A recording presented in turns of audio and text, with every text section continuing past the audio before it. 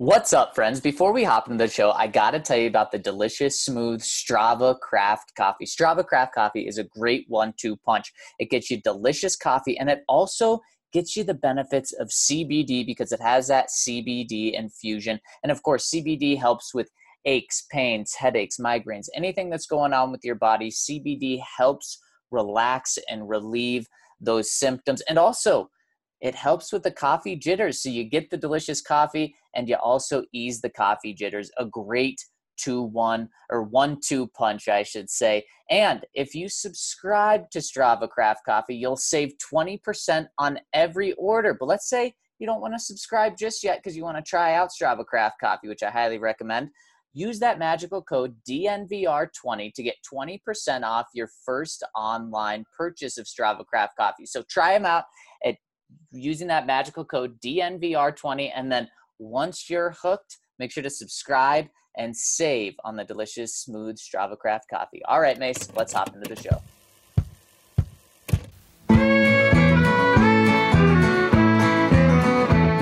Number one for the one and only DNVR. Two goes out to Zach, Mace, RK, and the bar. Three for Mr. B in that old trophy case. Number four, we're still waiting for. Well, bring on the chase. Out on the field, a mile high, Broncos win is our desire. Couple with a break, brew and a friend, bleed orange and blue to the bitter end. Come and join us at the DNVR. We are DNVR. Welcome into the DNVR Broncos podcast on this terrific Thursday, week 3 in the NFL season. We have football tonight, and we have Broncos football this weekend with Tom Brady coming in the house. I'm your host, Zach Stevens, joined by my main man, Andrew Mason. And before we hop into the show, guys, got to tell you about MSU Denver Online. MSU Denver Online puts a dynamic education at your fingertips without forcing you to decide between earning a degree and living your life. And we have a lot of people here at DNVR taking classes at MSU Denver Online, and they say just that. They say they don't force you to decide between earning a degree and living your life. They build these classes around your schedule so that you don't have to stop everything you're doing to go to school. You can live your life and take those classes. And they also say they cater these classes to the real world.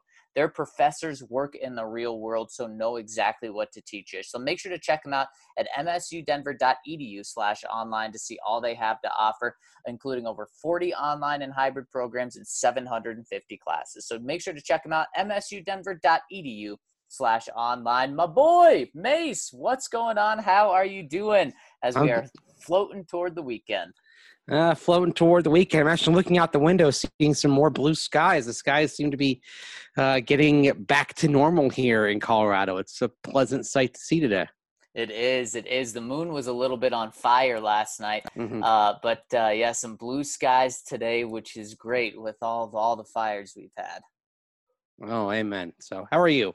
I am doing fantastic, Mace, and the Broncos are doing more fantastic today than they were just a couple of days ago, because we found out from Vic Fangio that right now Drew Lock is not going on the injured reserve, and we know how much teams like every single precious roster spot, and the Broncos are keeping him on the active roster, taking up one of those roster spots, Mace, because there's a chance that he does not miss 3 games. And man, this is huge. If he in fact doesn't miss 3 games, to me, it's huge. Well, it's not just that there's a chance. It means that they can have him start practicing whenever. So yesterday, obviously he wasn't practicing. I put out that video on Twitter of him standing forlornly while his teammates stretched, wearing an orange long sleeve shirt, but he's not wearing a sling. And I think that's a real key aspect of this. When Vic Fangio talked about Drew's injury on Monday, he talked about the bruise and basically how when it's a bruise to the throwing shoulder, you have to give it some time. But a bruise is, I hate to say it's a positive, but it's better than the alternatives, because you're talking about something that doesn't indicate ligament, joint, or structural damage. So in other words, his return is determined not only by how quickly the bruise heals, but also there could be a pain tolerance element here and a discomfort tolerance. And when it reaches a point that he can live with it, he can start trying. So it opens up the window a little bit. It also kind of reveals the nature of the injury, and that while it's unfortunate, it's not as bad as certainly as a lot of people feared when it happened. Right, exactly. And that's where the good news comes in, is maybe he still misses 3 weeks, but Mace, this gives me hope that it's not going to be the full 5 weeks that was expected. Now, Vic also did say yesterday, after saying that, he said it very well could be the full 5 weeks, and that would, of course, take him out through the bye week. And I think this is what hope of the season relies on and rests on right here. If Drew Lock is back just after missing 2 weeks, the season's still alive. I think there's hope. You do have to beat the Jets, but I think the Broncos can beat the Jets with Blake Bortles, Brett Rippon, Jeff Driscoll at quarterback. I think they can do that. Not saying they will, but I think they can. And I don't think it's realistic to think that Drew Lock will be back next week because it's a short week. Right. So I think you're counting Drew out for 2 games at least. But then you have 10 days off before you play the New England Patriots in October, on October 11th. Maybe that's when Drew can be back. And if Drew is back, I give the Broncos a shot. Now, the Patriots look really good, so again, I'm not ready to say that the Broncos will win that game, but I give the Broncos a shot. And that's a game that if you steal, man, the season could be looking dramatically different if you're able to steal that game. But if you're going into New England against Cam Newton and Bill Belichick, the way they've been looking so far this season with Jeff Driscoll, I don't like your chances. And if you beat the Jets, well, it doesn't really matter. You're going to be 1-4 after that game. So I think this is huge to be able to get him back potentially for that New England game. Then you'll have Drew back the following week against Miami, which is obviously a must win. And then you play the Chiefs, which is obviously going to be a very tough game no matter who your quarterback is. So, Mace, I think this is absolutely huge news. It's huge news. Now it becomes a question of how long Drew Lock takes. I mean, that's the thing. And you mentioned the Patriots game. And certainly with 10 days between the Jets game and the Patriots game, that's something that you're thinking of. But also, I mean, you want him to be able to have the range of motion. You don't want him to be limited. And unfortunately, it's a discomfort tolerance thing. But if he doesn't feel like he can push the ball down the field in the same way that he can ordinarily, then this is going to be something where it does end up being on the long end of the 5 weeks. No matter what, I think you don't want to push him back. You don't want to put him out there before he's ready. That being said, I think Drew Lock, if he had his way, would push to be ready even by the Jets game. So it's going to be that balance of what he can handle, but also making sure that you don't exacerbate this in any way, and also don't put him out there when he's limited in being able to push the ball down the field. This is really going to be a tricky situation. And unfortunately, Zach, if the Broncos lose these next 2 games here in the next week, of course, because we're sitting here on Thursday, and next Thursday they play the Jets. So 2 games in the next week, if they lose them both, I feel like Drew might try to push himself back a little bit, and the Broncos might have to rein him in. Yeah. And now Drew should also have some people on his side saying, whoa, Drew, you don't want to play unless you're 100%. We don't want to show off that arm and have people around the league think that it's not very good just because you're playing with the bruised shoulder. So it reminds me, this juggling act that you're talking about, Mace, reminds me of what Gary Kubiak had to do with Peyton Manning and Brock Osweiler. Now, that was to an entirely different degree because you're dealing with a Super Bowl team there. Obviously, they didn't know they were a Super Bowl team then, but you're dealing with a potential number 1 overall seed in the AFC. And, of course, you're dealing with Peyton Manning. Now, you hope Drew can be somewhat similar to Peyton Manning, but right now he's obviously not. But this is what it kind of reminds me of. Peyton wanted to get back way before he did in that San Diego game. And Gary Kubiak said, nope, we're playing the long game with you. And will the Broncos feel like they can afford to play the long game with Drew? Or will they feel their season slipping away, whether they're at 0-4 whether they're at 1-3. Heck, maybe Jeff Driscoll pulls off the miracle and goes 2-0 in this next week, and the Broncos are 2-2. That's such a crazy thought that in 1 week from now, just over 1 week from now, the Broncos can be 2-2, riding a 2-game win streak, only losing to the Tennessee Titans, who were in the AFC Championship game last year, by 2 points, where, if you had better game management, you could have beat them too. And then you were, a 4th and 2 away from potentially also beating the Steelers. I mean, just the narrative that this season could have if you pull off 2 wins is wild. But I think what it all comes down to in my mind, Mace, you have to win one of these next 2 games. And saying that one of these games is so much easier to win than the other game. Sunday is going to be a tough one, especially with Jeff Driscoll making his first start. But you got to beat the Jets if you want any hope. And then maybe Drew can return against the Patriots. Well, the other thing to consider is this. If they were sure that Drew Lock would be back soon enough, I doubt they would have signed Blake Bortles. Right. Yeah. And I think they would have said, okay, let's just, if it's going to be 2 games here, maybe we sign another practice squad type of guy, but we don't have to necessarily spend the money. We can go and get by with Jeff Driscoll and Brett Rippon, because the bottom line is I don't think Blake Bortles is going to be ready to do all that much by Sunday, even though they're expecting to at least have him around the building and starting to learn today. Asking him to be ready on short notice is probably a stretch. So that's kind of what hit me on Blake Bortles, is that if they really thought that Drew Lock was going to be back in 10 days, would Blake Bortles really would be necessary? No, would it be necessary?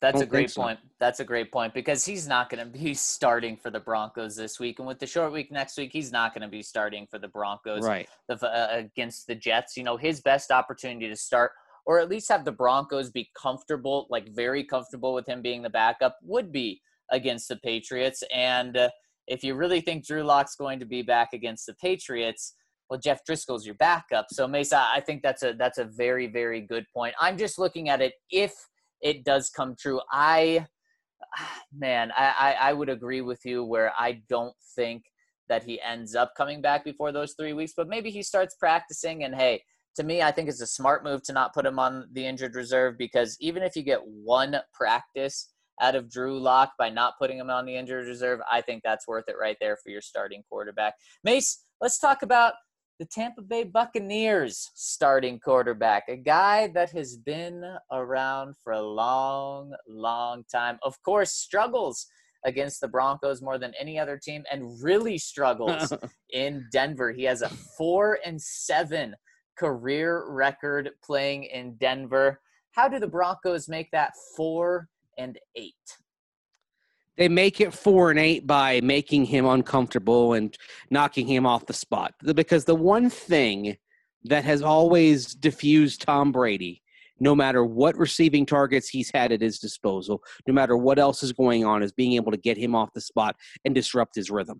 He gets in the rhythm, he's still very good. And, oh, by the way, he can still complete all those short to intermediate passes. And he's still got touch on the ball. He's had some nice drop-the-dime throws already here in week 2. There was in the first 2 weeks, there was that throw to Chris Godwin in the Superdome back in week 1 that immediately comes to mind as far as the kind of touch and placement outside the numbers that Tom Brady still possesses, even though it's not within 5 to 10 yards of the line of scrimmage. So he is a rhythm passer as much as he ever was.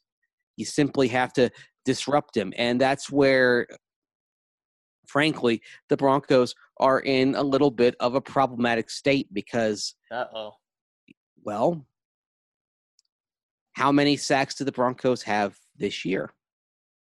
1? 2. 2 sacks, 10 quarterback hits, and 19 total pressures. So in sacks, only 2 teams have fewer, Carolina through 2 games, Carolina and Las Vegas. In pressures, the Broncos are, they're tied for 16th. They're on the bottom half of the league. They're tied with They're tied with 6 other teams right now. So they're doing better, but not great. Total pressures, the Broncos, they're doing a little bit better. They have 19 total pressures so far this season.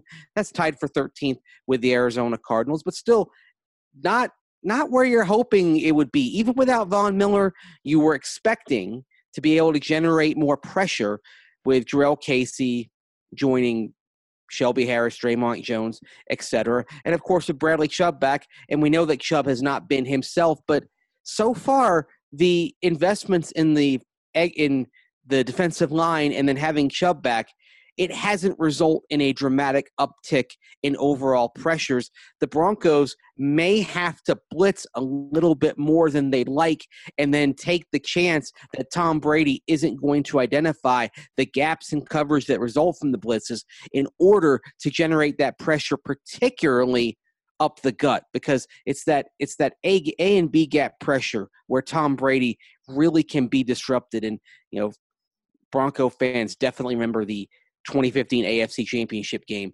Von Miller and DeMarcus Ware had big days off the edge, but it was the pressure on the interior from Malik Jackson and Derek Wolfe that had at least as much of an effect in discombobulating Tom Brady and the Patriots that day. So you've got to get more from the defensive line. Unfortunately, you're asking for more from the defensive line without Draymond Jones, who's on the shelf now for the next 4 to 6 weeks. Someone like McTelvin Agim is going to have to step up.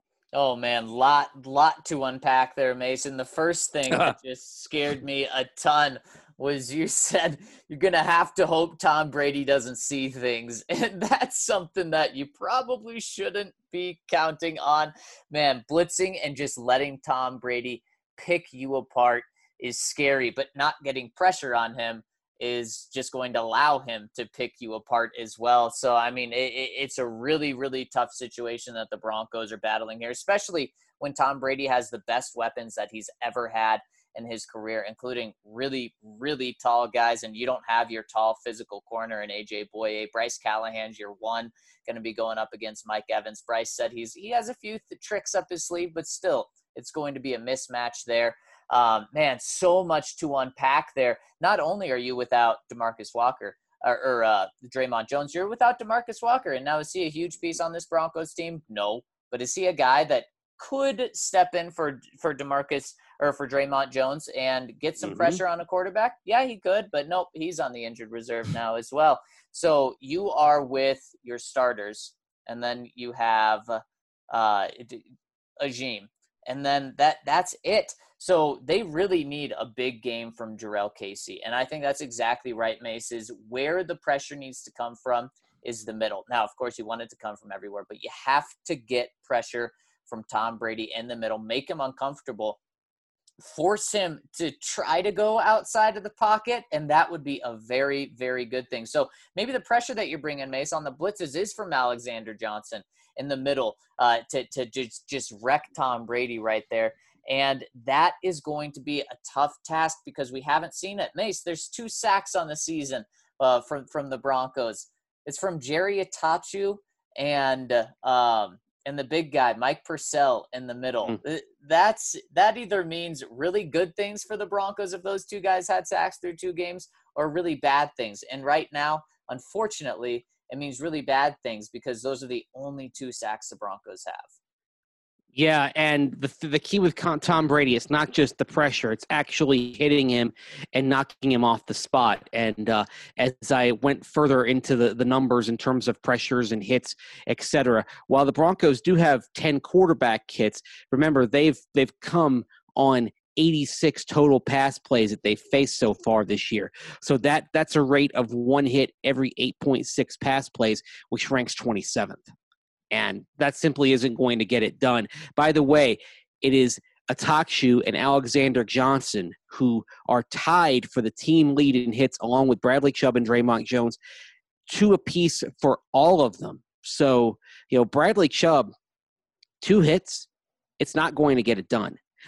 One other name I'll throw in here, even though he doesn't have a quarterback hit and hasn't been used all that much in terms of providing supplementary pressure, is Josey Jewell. And the bottom, and this brings us to another thing. You've got to make the use of the linebackers that you have and find ways to allow them to have an impact. And Mark Barron, he's on IR. He's out of the picture. Who? Exactly. I mean, Mark Barron, if he doesn't get back, he's going to be in that Simeon Rice, Theo Riddick category. At least Simeon Rice played. The whole thing with the guy who called himself Hot 97, Simeon Rice, is that he didn't get a sack for his $3 million of income that he got from the Broncos back in 2007. But yeah, Mark Barron, if he doesn't get back, is going into the Theo Riddick purgatory. And back-to-back years. Yeah, not good. So the thing is, you're counting on Barron to provide coverage help in the wake of Justin Strnad's injury. So Strnad's on the shelf for the year. Mark Barron is currently on injured reserve. And Alexander Johnson can do some good things in coverage, but of course he's that hair on fire, sideline to sideline pursuit guy. Josey Jewell is the man who's operating in the box. So you're going to have to get creative in how you use Josey Jewell because he is not that stellar in coverage. So maybe Josey Jewell becomes somebody you send with pressure more often than usual to try to disrupt Tom Brady and play to his strengths that are in the box and not dropping back into coverage. Yeah, and to me, this game and the pressure on Tom Brady comes down to Jurrell Casey. Now, I wish I could throw Bradley Chubb in that, but I just can't because it's clear he is not playing at 100%. He and Vic Fangio have admitted that that's the case, and it's been very clear. So I'm not going to put unfair expectations on him. But Jurrell Casey could still be in his prime, and I need to see it. He's been a good player at these past two games, but he needs to be dominant. He needs to be that Pro Bowl type of player that he has been the past 5 seasons, and he needs to wreck this game on the inside. The Broncos are only traded a 7th for him, but they're paying him big time money, over $11 million a year, and he needs to come and play. If they don't get interior pressure, they're likely not going to get outside pressure, at least enough on Tom Brady, and it's probably going to be a long day as Tom Brady picks Hussein Bassi, Bryce Callahan, and Michael Ojemudia apart. Yeah, and the interesting thing, of course, when you're talking about allowing pressure is Tom Brady, according to Pro Football Focus, has faced 18 total pressures so far this season. Now, of those 18, how many of those do you think are on the interior offensive line for the Buccaneers so far? Oh, boy, I'll say half, 9? 5. Okay. Now, 4 of them are at Alex Kappa, a guard who's off to not a great start, much better in run blocking than in pass protection. But Ali Marpet has been a beast so far this year. Okay. According to Pro Football Focus, credited with 0 pressures allowed through 2 games. So not a hurry, not a hit, not a sack. Off the edge, it's a little bit more promising for the Broncos. You have Donovan Smith and Tristan Wirfs. Of course, Wirfs, the first-round pick out of Iowa. A solid start for him, but he still has allowed 4 pressures. He's committed a penalty. He's allowed 2 quarterback hits. Donovan Smith at left tackle has been a sore spot for the Buccaneers so far, with 5 pressures allowed, 1 quarterback hit, 1 sack, drawing some frustration and some critiques down in Tampa Bay so far for his play through 2 games. So if that's the funny thing is, you want to attack on the interior because it is the best way to get to Tom Brady. But specifically, you're going to want to try to test Alex Kappa over there at guard, and you're going to want to test the tackles. I don't think you're going to get anywhere going against Ryan Jensen and Ali Marpet. And Jensen, I'd be remiss not to mention him, of course, being a local kid and going to CSU Pueblo, but he's off to a terrific start as well this year. So then take advantage of that, Mace, and line Jurrell Casey up against the weak guard, because they're not going to be flipping guards during the game, but you can choose where Jurrell Casey lines up. You can choose who do you think's better, and the Broncos have to decide. Is it Bradley Chubb that's better, or is it Jeremiah Tachu / Malik Reed? If they think that it is Bradley Chubb, we'll get him on that side. If they think it's the other guys, well, then Bradley Chubb can be a good decoy piece that you use, but take advantage of those matchups, because why would you try to beat something why would you not take the easy road? And the Broncos should take the easy road going up against this Tampa Bay offensive line. Well, there's no easy road against the Bucs, but that being said, when you have Kappa and Wirfs together on that right side, and you can have someone operate over the edge on Donovan Smith, but you really want to work on the right side of that offensive line if you're going to try to break things down going against Tom Brady and disrupt disrupt his timing. That's what this is all about. Make sure he's off the spot and disrupting his timing, because when he gets into a rhythm, he's still good old Tom Brady. He's still what he's been. And oh, by the way, his targets are coming back to full health. They haven't really unleashed the tight ends just yet. Rob Gronkowski has 2 catches so far this season. O.J. Howard, I believe, has 5 for 47 and a touchdown. So they're doing this so far without unleashing the tight ends, with Mike Evans really not himself in week 1, although he was back to his usual form in week 2. And Chris Godwin out in the concussion protocol in week 2, but cleared and back for this game here on Sunday. So, yeah, you just disrupt the rhythm, make sure he doesn't go where you want him to go, and you might be able to make some plays on him. But this is gonna be tough. The thing that gets me when I watch Tom Brady and the Bucs offense is that there have been flashes, and you can see them in the first couple of games. And from the Broncos' perspective, I'm concerned about when those flashes become more consistent. And if they become consistent on Sunday, and if the Broncos can't generate enough pressure, I think they will become consistent, then this could get ugly. But if the Broncos can get that pressure, they can take a little bit of the edge off here, and they can stay in the game and give Jeff Driscoll and company on offense a chance to find the same kind of rhythm that they did in the second half against Pittsburgh. I completely agree. And Mace, I can't wait to get your pick. I can't wait to see what you think happens when the Broncos play your Tampa Bay Bucs this Sunday.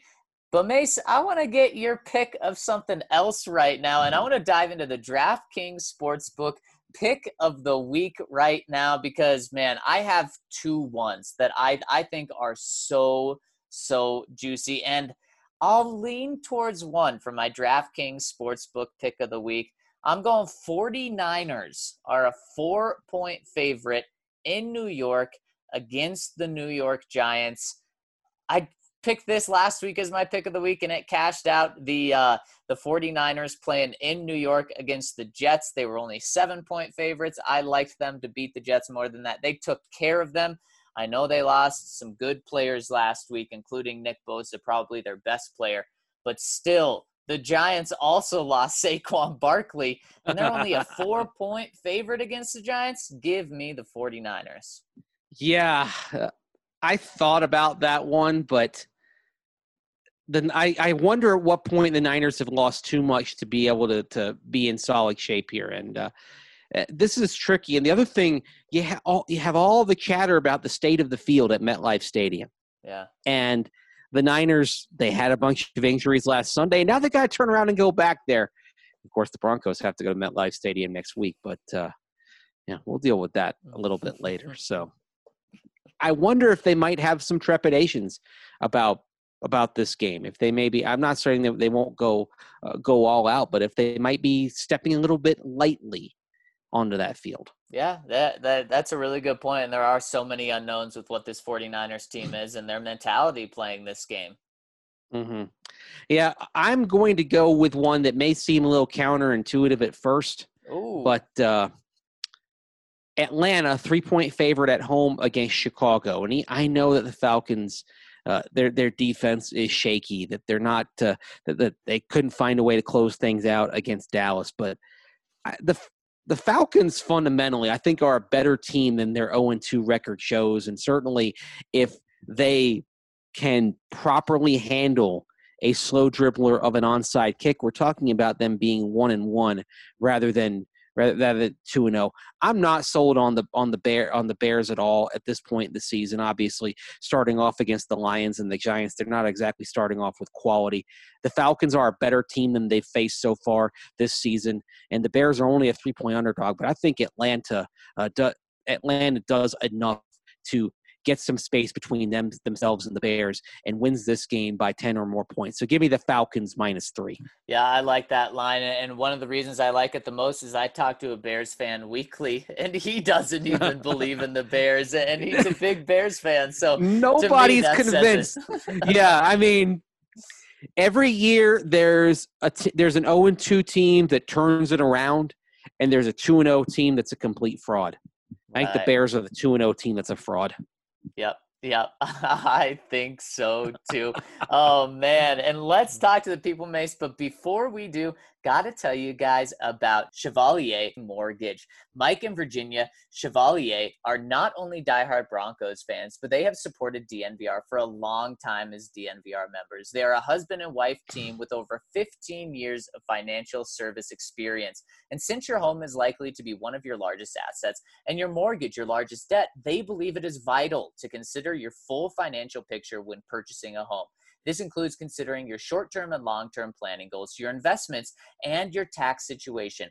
Mike and Virginia will work tirelessly to find the best loan situation for you. So visit them at dnvrmortgage.com, where you can enter to win some awesome DNVR swag. So make sure to check out Chevalier Mortgage, Mike and Virginia. Great part of this DNVR community, and they will treat you like family and hook you up. So make sure to check out Chevalier Mortgage at dnvrmortgage.com, where you can also win some awesome DNVR swag. Michael Chevalier, NMLS 1931006. Virginia Chevalier, NMLS 1910631. You say swag, and it gets me thinking of none other than Chad Kelly. Yeah. Swag. Oh, man. What could have been? Oh, what could have been? He's on Chad Kelly, Kyle Sloter, Tom Brandstater, Zach Dysert, Bradley Van Pelt. I appreciate Zach Dysert. He also spelled his name right. So got Zach Dysert, Zach Stevens, and Zach Taylor. I appreciate those guys. Who did you like better, Zach Dysert or Trevor Siemian? Oh, come on. Trev, of course. We got to get you a Trevor Siemian bobblehead. And you can take a Trevor Siemian bobblehead and you can put it on the shelf. And what you can put on the shelf next to it is an empty can of Broncos Country Beer, which is being made, of course, by our friends over at Breckenridge Brewery, because you're gonna want to enjoy that Broncos Country Beer, and then you're gonna want to display that beautiful D logo on the side. They've got the old school Bronco logo on there, and it's terrific. It stirs the heart just by looking at a 15-can pack on the shelf. Of course, Breckenridge Brewery has so many flavors, so much that you like. Avalanche Beer, Colorado Core, Hop Peak, Strawberry Sky, the Nitro Porter, or as we call it, Vanilla Porter Jr. Go Nuggets, trying to get it done in Game 4 here tonight. Breckenridge Brewery, of course, they've got their restaurant, The Farmhouse, down in Littleton at their brewery facility. It's right off of Santa Fe. You can get $5 off your meal by using the magical code DNVR. So go to call 303-803-1380 from noon to 8 p.m. Use that code DNVR for $5 off, and then you can go down and pick it up. They'll take care of you. You can even get your beer over at the Breckenridge Brewery. So get a great meal from The Farmhouse, get some beer, good to go. You can also get that 15-can sampler at Costco stores and other stores and other grocery stores and liquor stores throughout the state of Colorado. If you're outside of the state of Colorado, there's no problem at all.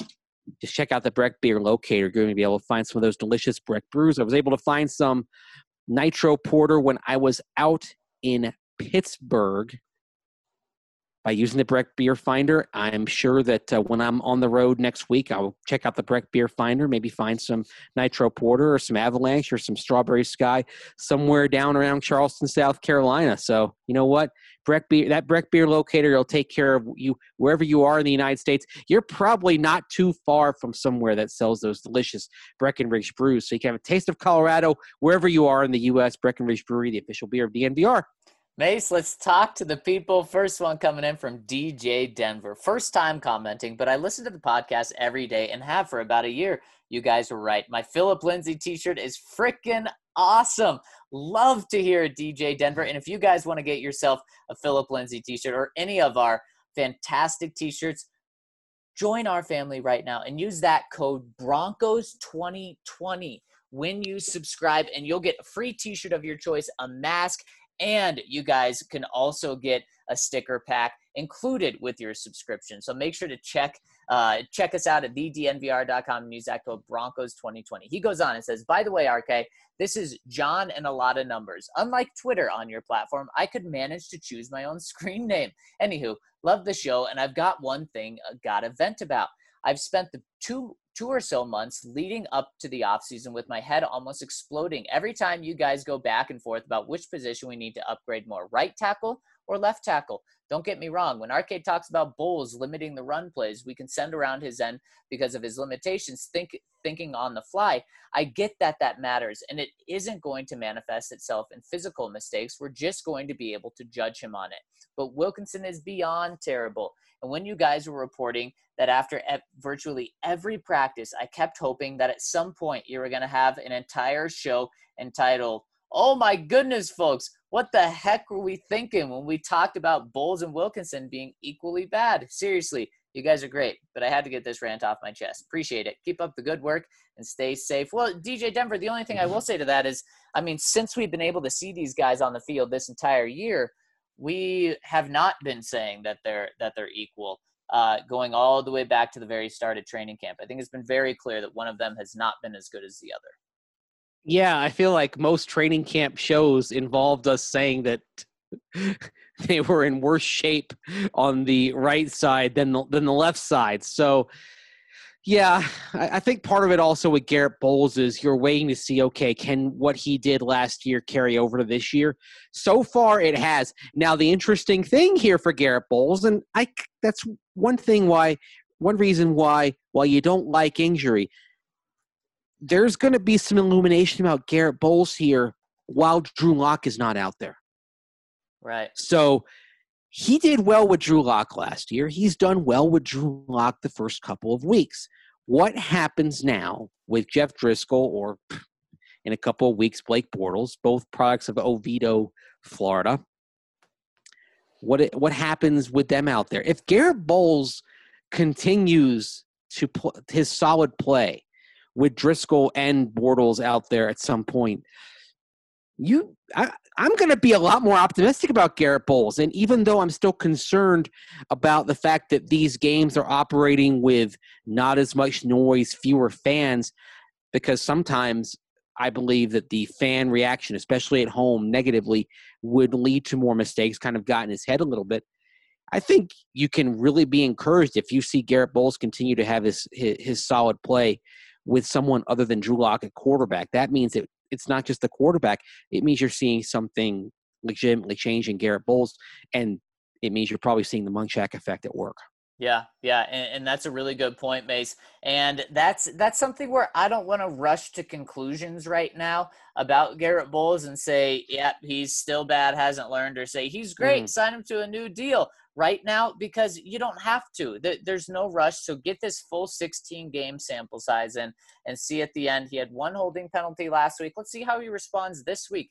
Does he still does he rebound well, or does he get another one? Because if he gets another one, then we're talking about 2 holdings in 3 weeks, which is certainly not a good track. Right. Yeah, because 2 holdings in 3 weeks, then that puts him on his usual pace.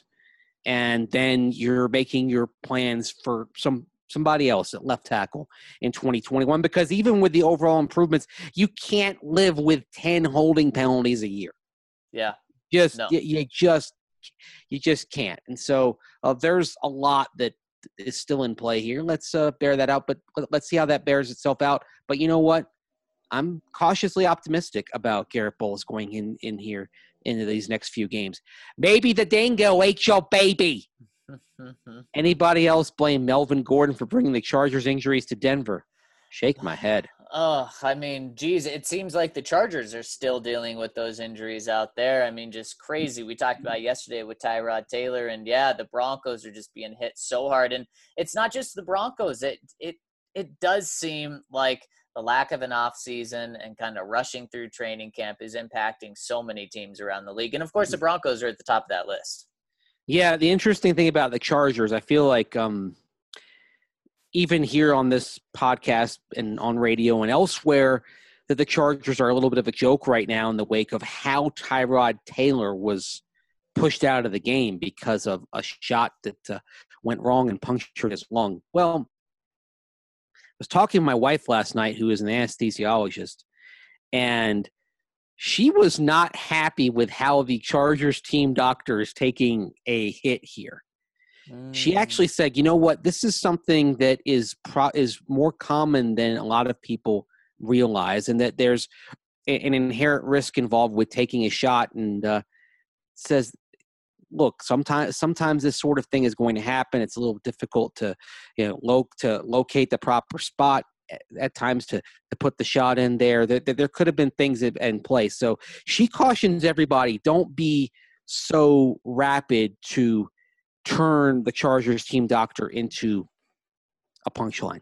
Interesting. Just saying. I just wanted to get that out there. I'm using my forums today to make sure that that side is noted. I think we need to hear a little bit on that. So, let's just ease it back a little bit. I think part of it is, honestly, Zach, is the fact that it was the Chargers. Right. Of course. Yeah, I think you're 100% right.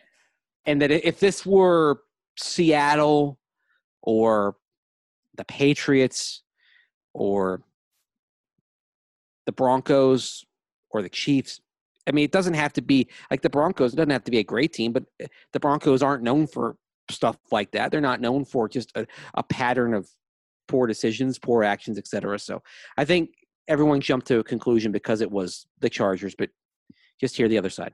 Yeah. I think you're 100% right. And before we go any further in these questions, got to welcome on the third part of this podcast. Ryan, what's going on? What's up, boys? Sorry to be late. I was just out at my post-Super Bowl party for my Eagles in Madden. From 2-14 to Super Bowl champions in 2 years. There is hope, Broncos fans. Your quarterback? There you go. Kyler Murray. And your running back? Saquon Barkley. Pretty good duo right there. Wide receiver 1, Laviska Shenault, and the unsung hero of the team, rookie Dylan Moses out of Alabama. Love it. Who won Defensive Rookie of the Year and developed so nicely that by the time he made it to the Super Bowl, he was a 95 acceleration for a linebacker. So what you're saying is that Moses led them to the promised land. 100% I'm saying that, yes. So, Ryan, are you feeling rough this morning after your celebration, or did you not sleep? Didn't sleep. Boys were up all night drinking champagne. Flo Rida played at my house. And now we're just getting ready for the parade at the DNVR bar tonight. Wow, I can't wait to see how this podcast unfolds with you riding an all-nighter after all that champagne. Good time. So honestly, just a quick shout out to Timmy from Sweden, who put the whole thing together. All of the other commissioners, Brian Dallin, Caleb, all the guys who run that league, everyone who's in there who has made a nice little sub community of DNVR. Probably top 5 best things that have happened during the pandemic was joining that league and becoming a part of it and now winning it. So big shout out to those guys. It's honestly, it's been a blast and excited for the 21 league. So now that we're talking about the 21 league really quick, just got to tell you about my game last night. Was down 39-7 at halftime. It was an incredibly bad first half from me. Came back 39-37 with 40 seconds left. Had an opportunity to tie it up on a 2-point conversion. An incomplete pass. Wasn't able to get it done. Almost pulled back the 32-point comeback.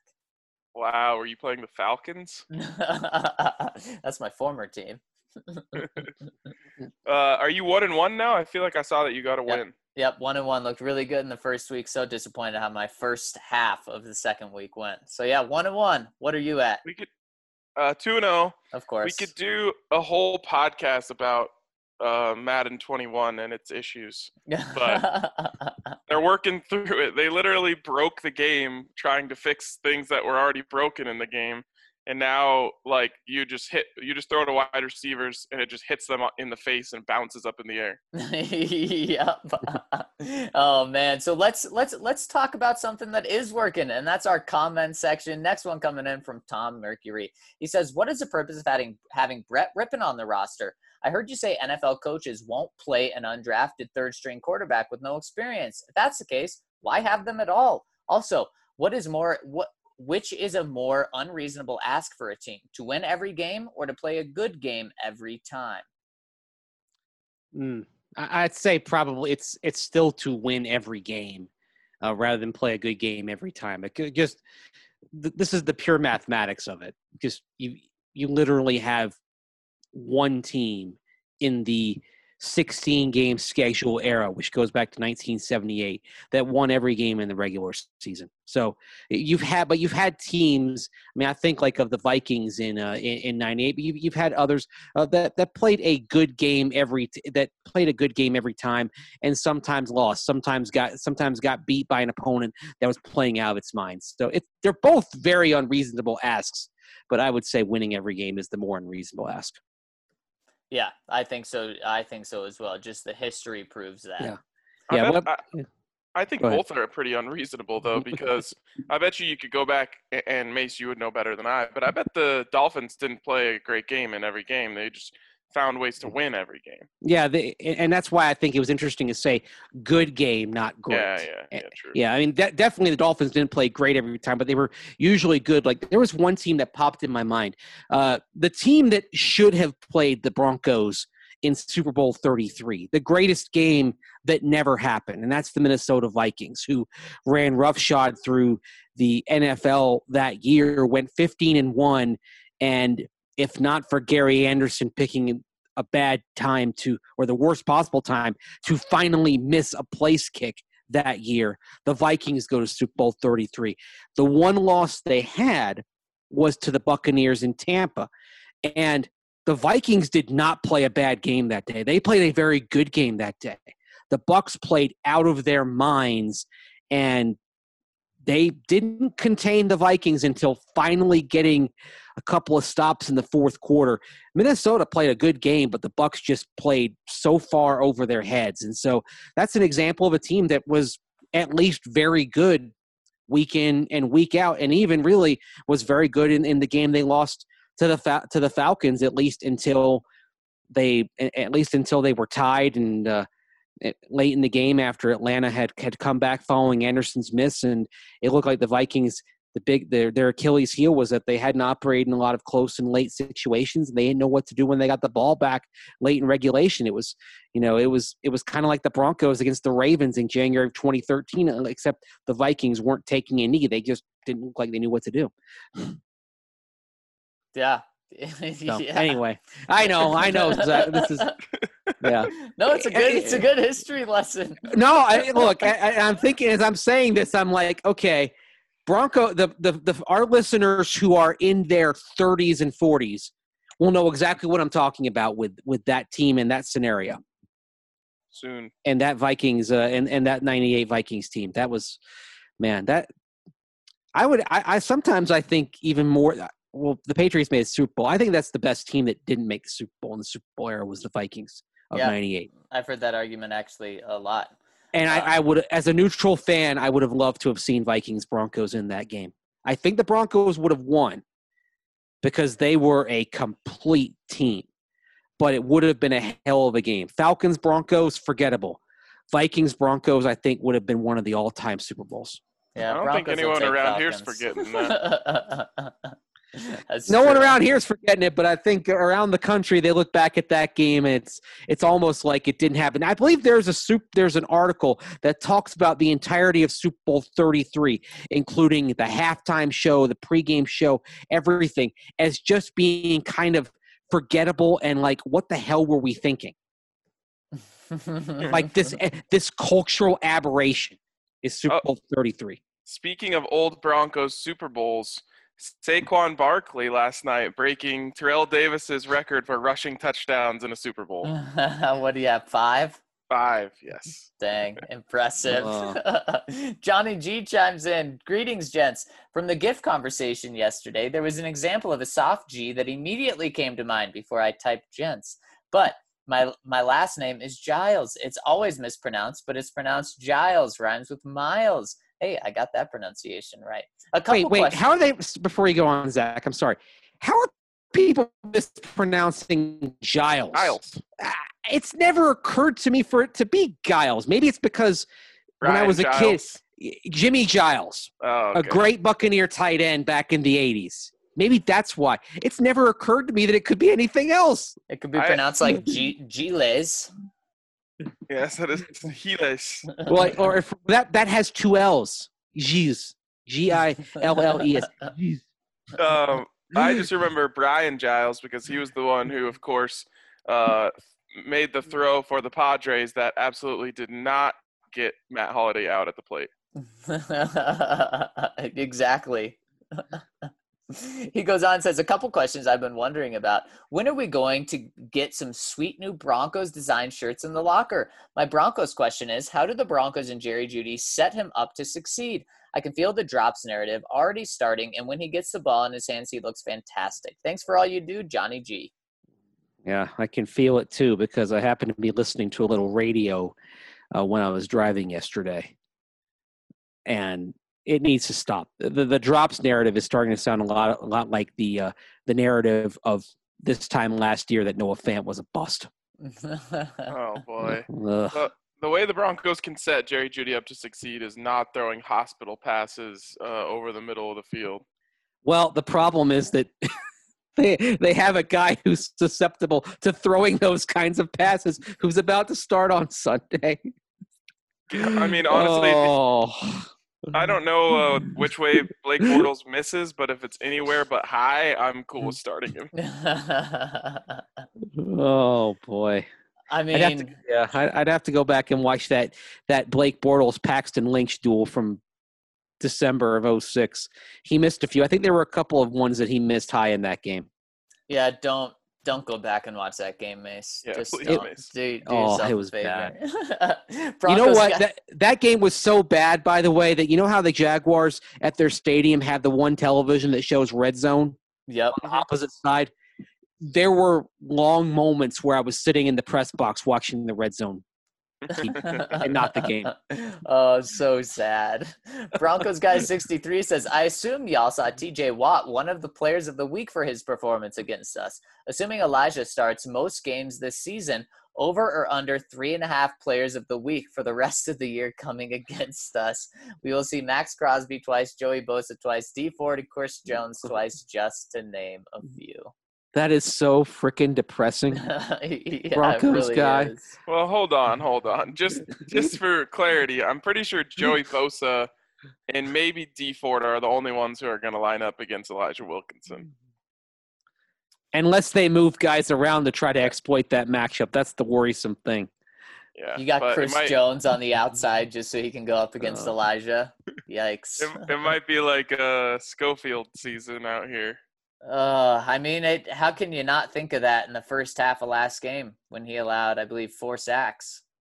It's almost as bad as when Donald Stevenson came in for one play and gave up a strip sack. It was the most on-brand entry into a game that I've ever seen, though, with that. You know, Shaq Barrett does not have a sack yet this year. Wow. Is he going to become Shaq Barrett this week? Is it going to be Sack Or Barrett, you mean? Barrett. Yeah, that's what I meant.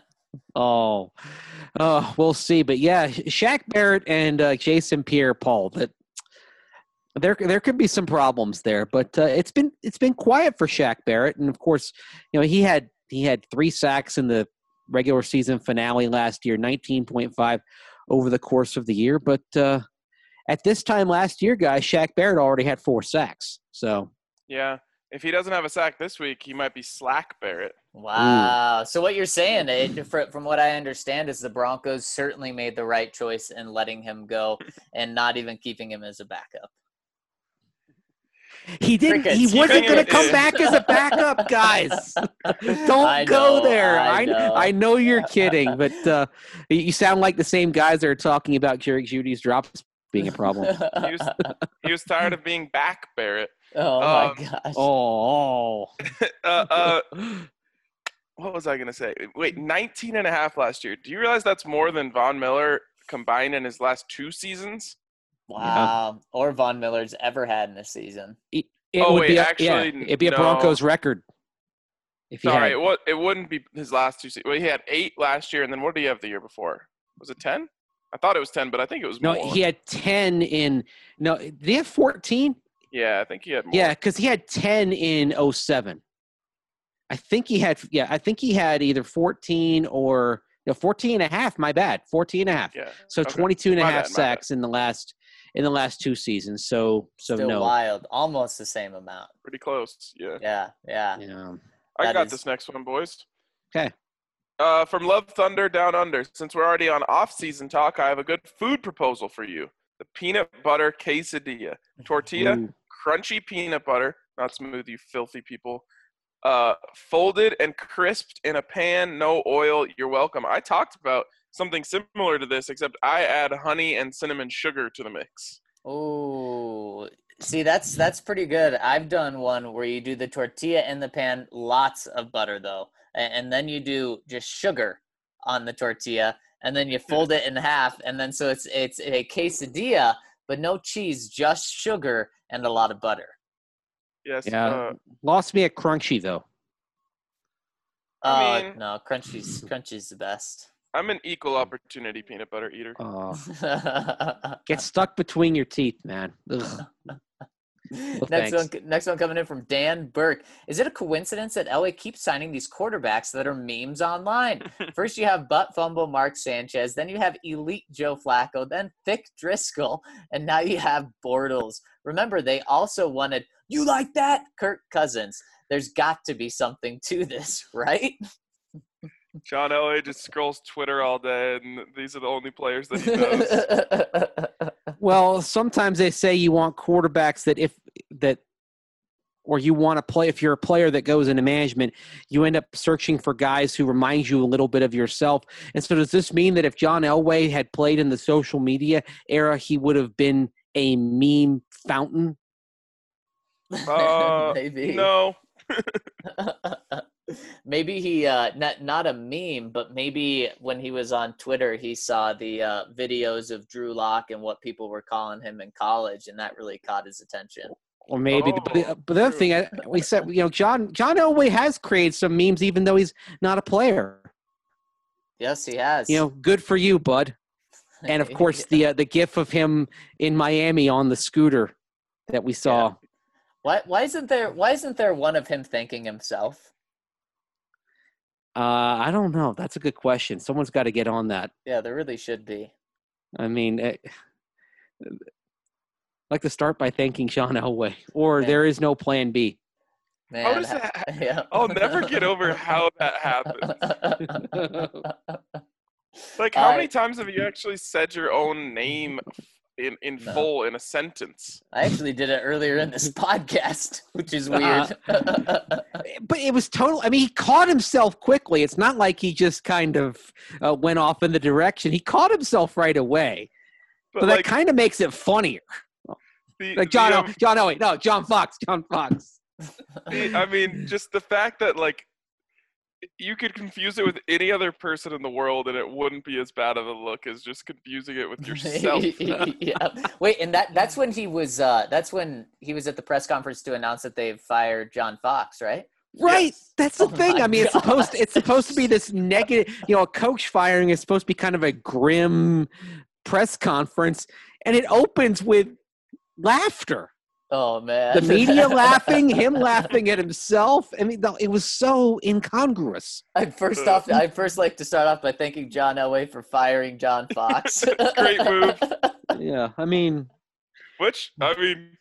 in hindsight, he knew Yeah. exactly. He was thanking himself in advance for winning a Super Bowl the next year. Man, that would have been a good lead to a story. Seriously. For Mark IT Snatch. Hey guys, I had to take a moment to step away from everything Broncos for a few days, mainly to get away from the wild panicking of Broncos country, a la Springfield trapped in a glass dome. Shout out, Mace. thank you. And had to play catch up. Yes, it seems like everything is falling apart, but it's only 2 games. In these 2 games, here's what's bothering me. It's the incapability to capitalize on the opponent's mistakes. Tennessee gave plenty of opportunities for Denver to take control of the game, and they didn't. If you can't punish a kicker for leaving 10 points on the board, what are we even doing? Letting potential turnovers slip through your hands, going away from what's working just for the sake of trying something new. Teams like Pittsburgh, New Orleans, Kansas City, and New England don't slip up often, and you have to take those mistakes and convert them into points on the board. This is a team that is getting punished on every mistake they make while not reciprocating. Until that changes, this team will not sniff 500 regardless of who starts on the field. What needs to change?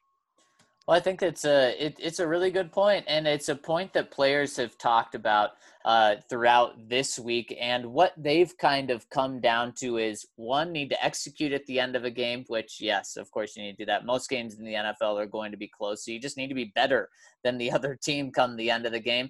And something they also say is they just need to make 1 or 2 more plays throughout the game. And so it comes back to what you're saying is you need to capitalize on these mistakes that other teams make, and the Broncos just have not been doing that. Yeah, it's to use a quote from Gil Brandt, that's why some teams win and some teams lose. Because with few exceptions, these games are decided at the margins, they're decided by little things, they're decided by being opportunistic. And you're lucky. You got Stephen Gostkowski having the worst game of his life. You got the Steelers giving you the ball right after a safety and giving you a chance to get back into it. Both the Steelers and Titans gave the Broncos lifelines, and they didn't do enough to capitalize. It's part of the maturation of this team. But the other thing that maybe you consider is this, that sometimes these teams going against the Broncos, because the Broncos aren't a great team, we're not seeing their A game. And maybe this is kind of part of it, that they don't have their A game. They're giving you opportunities, but they also feel like they can still get by without their A game. So it's something that leads to some bigger concerns about the perception of the team as well. Yeah. Good stuff. Yeah, and guys, I hinted at this yesterday, but now it's official. We are starting our first WGT major this week. In fact, starting today, and there are some huge prizes. First place on WGT major this week, it's $200 cash prize. Second, $100 cash.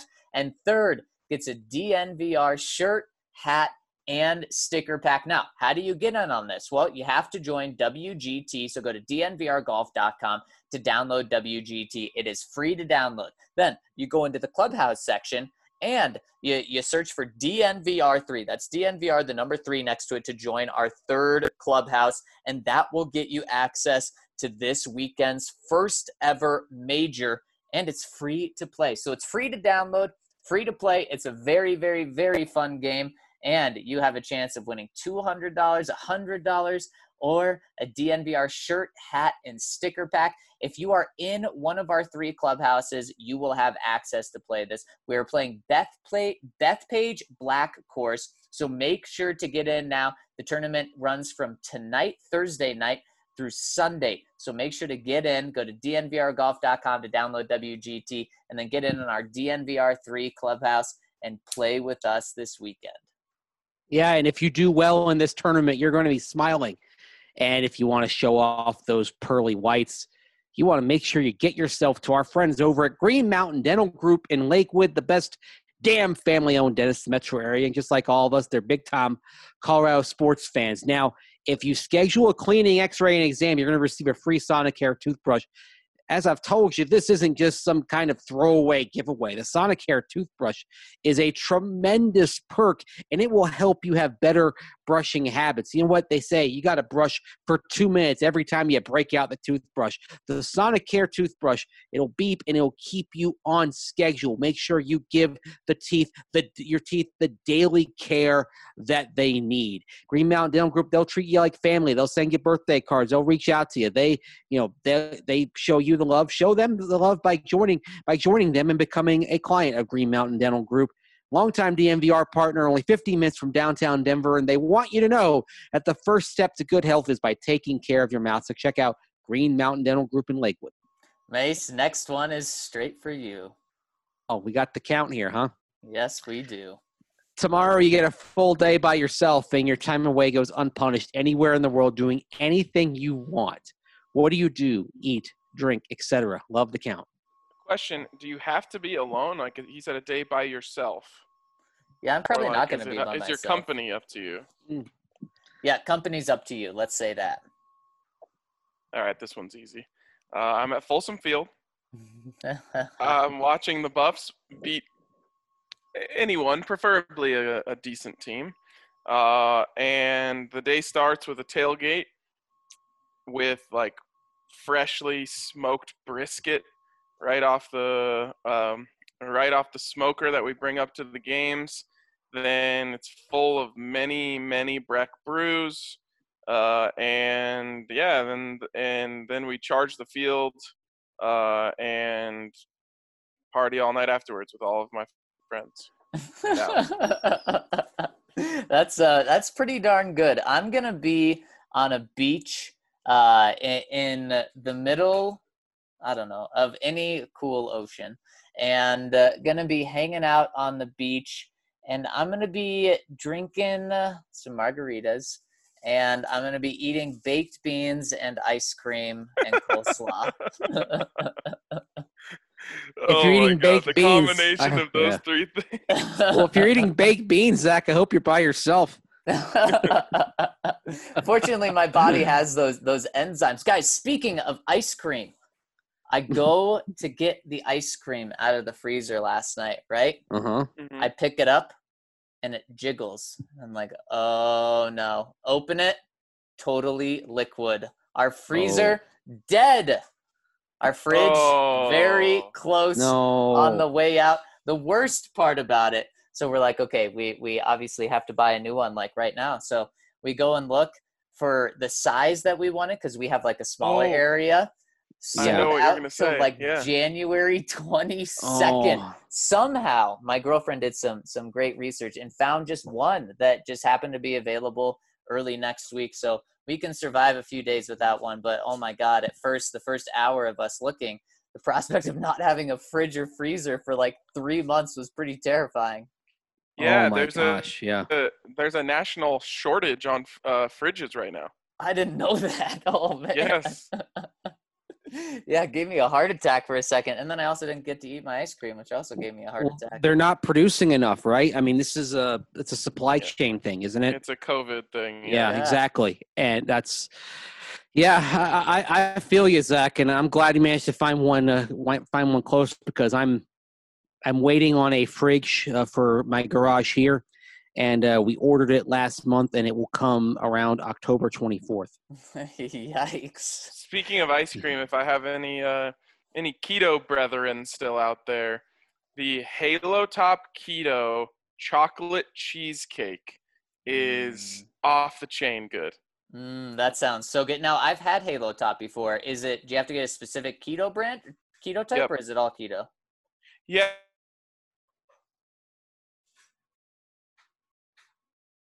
They started getting passed by some other brands that were going straight keto stuff. So then they came in with their own style of keto ice cream. Man, that does sound good. And Halo Top does it well. So I bet their keto brand is really good too. Mm-hmm. Oh yeah. Mace, do you have an ideal day? Ideal day. Well, I'm a simple man. No offense to the nearest and dearest, but it's gonna be a me day. It's I'm gonna be going to a Braves game.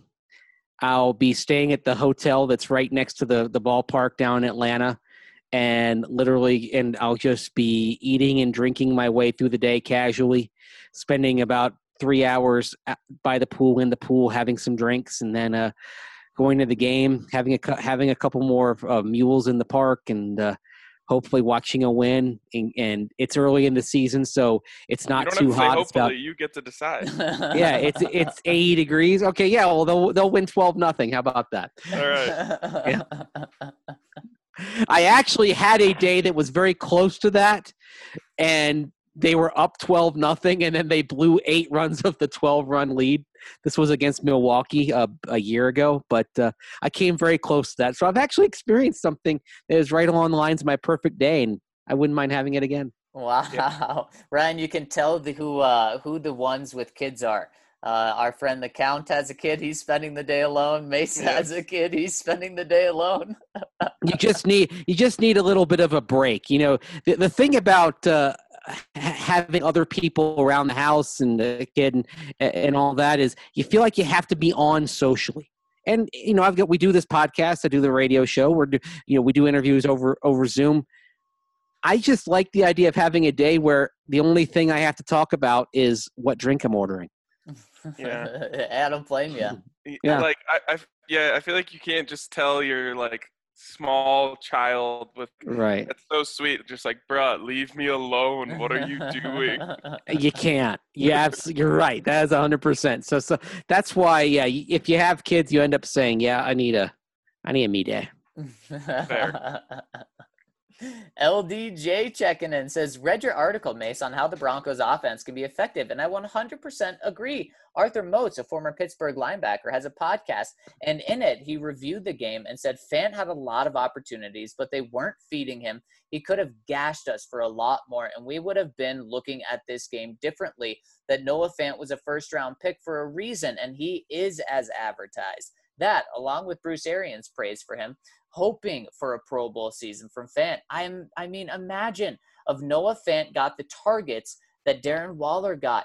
Made my stomach turn hearing Waller is the fastest tight end in the league over and over again. Shake my head. But love that article. Anyways, 2 quick questions. What kind of season do you see for KJ Hamler now? Because KJ wasn't a speed guy last Sunday. KJ put on a route running clinic. In year 1, he is going to be an 800-yard guy now that Cortland is out for the year. And lastly, Herbert looked pretty darn good. And prayers up for Tyrod, who might be out a while. Do you think Herbert is going to become an added issue for the AFC West? Well, first of all, thank you for the kind words, LDJ, on the piece. And one thing about Waller, he is a little bit faster than Noah Fant. He's a 4.46 guy. Noah Fant's a 4.5 guy, but Noah Fant's bigger. So you'll take the combo of Noah being 12 pounds bigger, 12 pounds more muscle, having more reach compared to Darren Waller. But yeah, they do have to use him a little bit more. Quickly on Justin Herbert, I got to see some more games from him. The Chiefs did zero preparation. They had zero film, not even preseason. Almost anybody can look good going out there with no film. I mean, we see it in baseball that you call up a starter from AAA and he ends up going 7 innings, allows, 3 hits, 1 earned run, gets a standing O, but then batters figure him out. We see the same thing with quarterbacks. Well, Paxton Lynch, remember, looked good coming in off the bench against Tampa Bay 4 years ago, in part because the Bucs hadn't prepared for him. But then the Falcons did, and you saw what happened. So let's pull the Justin Herbert hype train back into the station just a bit until he does it against teams that have prepped for him. I will say this, though. I'm sure Chargers fans and Chargers podcasts, Chargers media are doing backflips, and I totally understand why they would be. But yeah, from this perspective, you can there's definitely a lot of reasons why you could say the Chiefs had no chance to get ready for them. Yeah, they'll be doing backflips after this week as well. 6.5-point favorite, hosting the Panthers at home, playing one of the worst teams in the league. So Justin Herbert will have a great chance to look good in his second straight game. That could be an ugly game though. No C-Mac for the Panthers. Yeah, I take it back. Yeah, they can't go run CMC on them.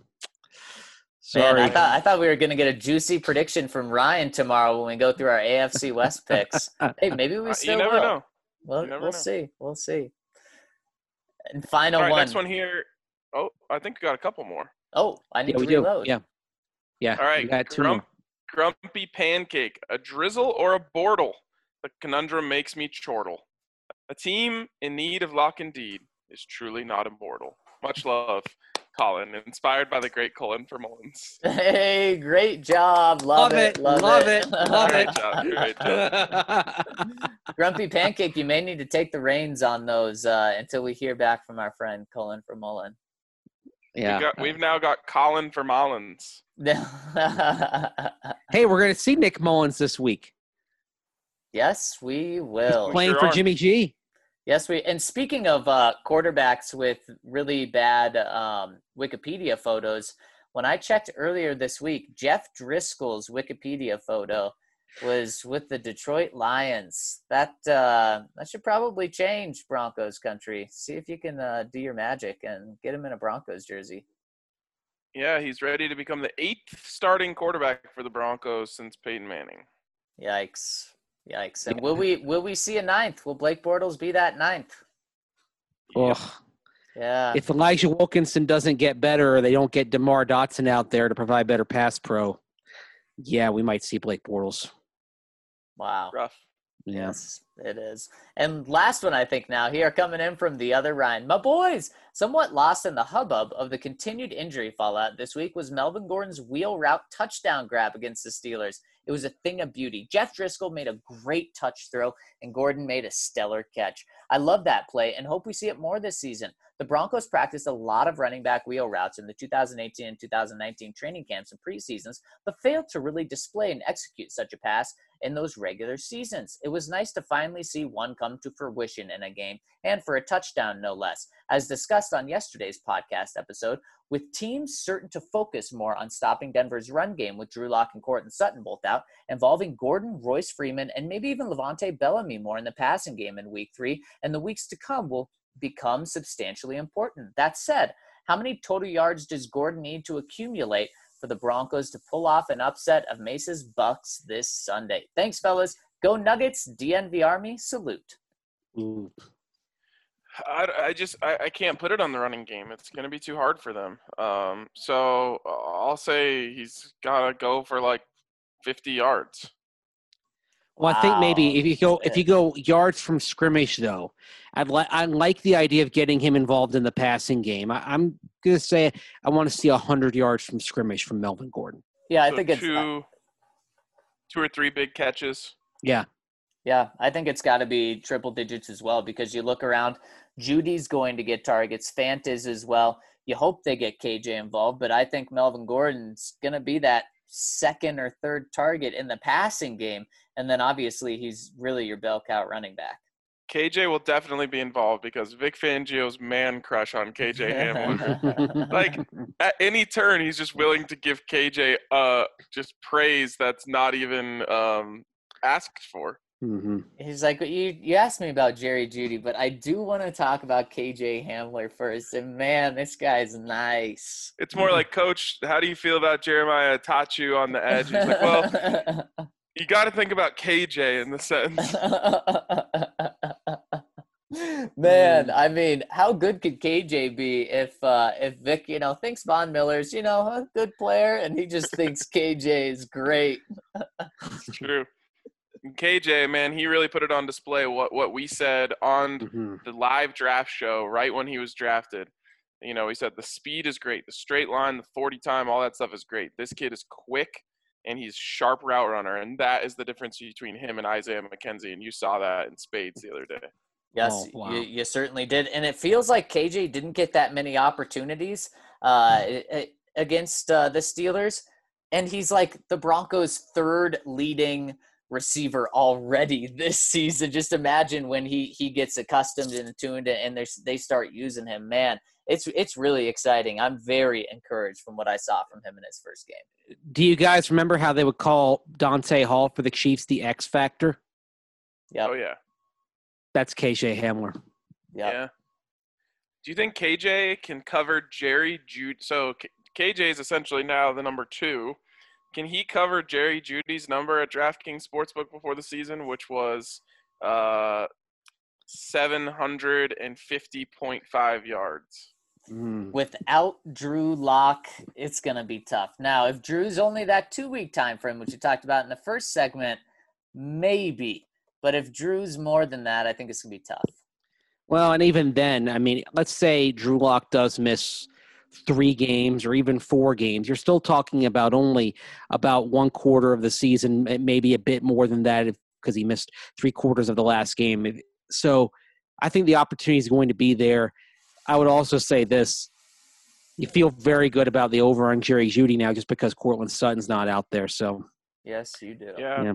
You probably need it because all the Drew Lock over-unders are in serious jeopardy, and the Broncos win total is also in serious jeopardy. Yes, they got to keep feeding Noah Fant too, though. Yeah, his over will definitely should hit at least if they're going to use him in more than half the halves. It's actually fair to to have the expectation on Noah Fant that he finishes with double-digit touchdowns. Yes, yeah, I think so too.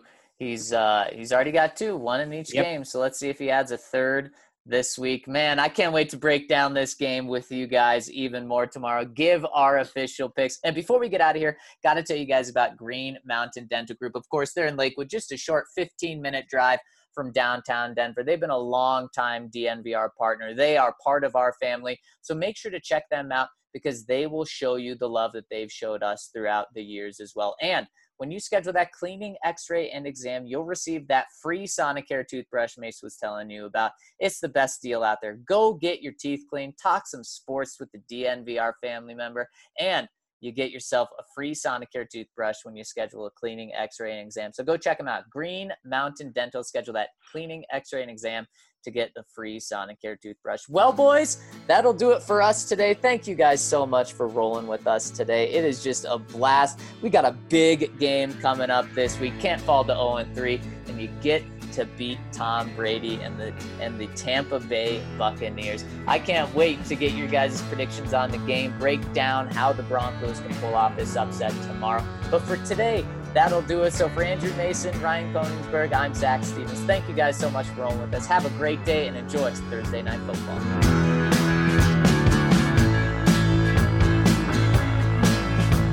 It's getting